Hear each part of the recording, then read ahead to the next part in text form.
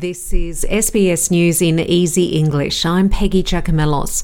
Prime Minister Scott Morrison has repeated his concerns about the Chinese government, saying national security is an election campaign issue.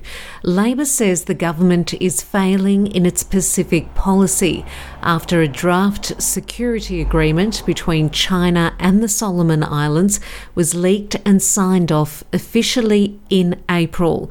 Mr Morrison says Australia still plays a strong role in security for the Solomon Islands. I mean, we have a federal police in the Solomon Islands right now, and we've had Defence Forces there also back in December. We are their first call on security. That has always been the case. That has not changed. And to suggest otherwise, I think would be wrong. United States authorities are reporting another deadly shooting at a California church that was motivated by hate towards Taiwanese people. The suspect has been identified as a Chinese immigrant, 68-year-old David Chu, while the victim who died in the attack has been named as Dr. John Cheng. Orange County Sheriff Don Barnes says Dr. Cheng attempted to disarm the shooter but was struck with gunshots. The FBI has launched a hate crime investigation, and local residents like Troy Javier are calling for an end to the violence.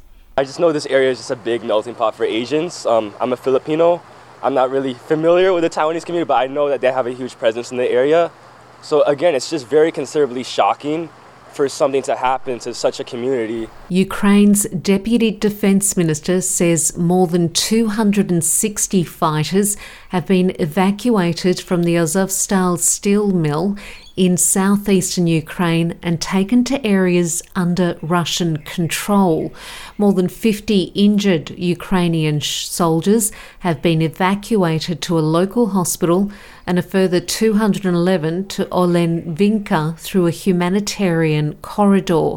Ukrainian President Volodymyr Zelensky has congratulated rescue crews on their combined efforts.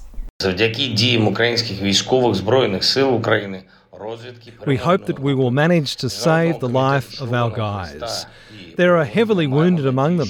They're receiving medical help. I'd like to underline Ukraine needs Ukrainian heroes alive. It's our principle. I think every adequate person understands it. Our military and intelligence have started the operation to save Mariupol's defenders. The work continues to bring the guys home, and it requires delicacy and time. Sri Lanka's new Prime Minister says the country is down to its last day of petrol, sparking weeks of anti-government protests. Ranil Wickremesinghe, appointed as PM last week, says that the country urgently needs $108 million in foreign exchange to pay for essential imports. Mr Wickremesinghe says that the country is also facing a shortage of 14 essential medicines. The fast food giant McDonald's is shutting its restaurants in Russia. McDonald's has suspended operations in March due to the conflict in Ukraine, stating that the humanitarian crisis was inconsistent with its values. It has also closed more than 100 restaurants in Ukraine. To sport, halfback Nick White has signed on to help lead Australia to next year's Rugby World Cup in France.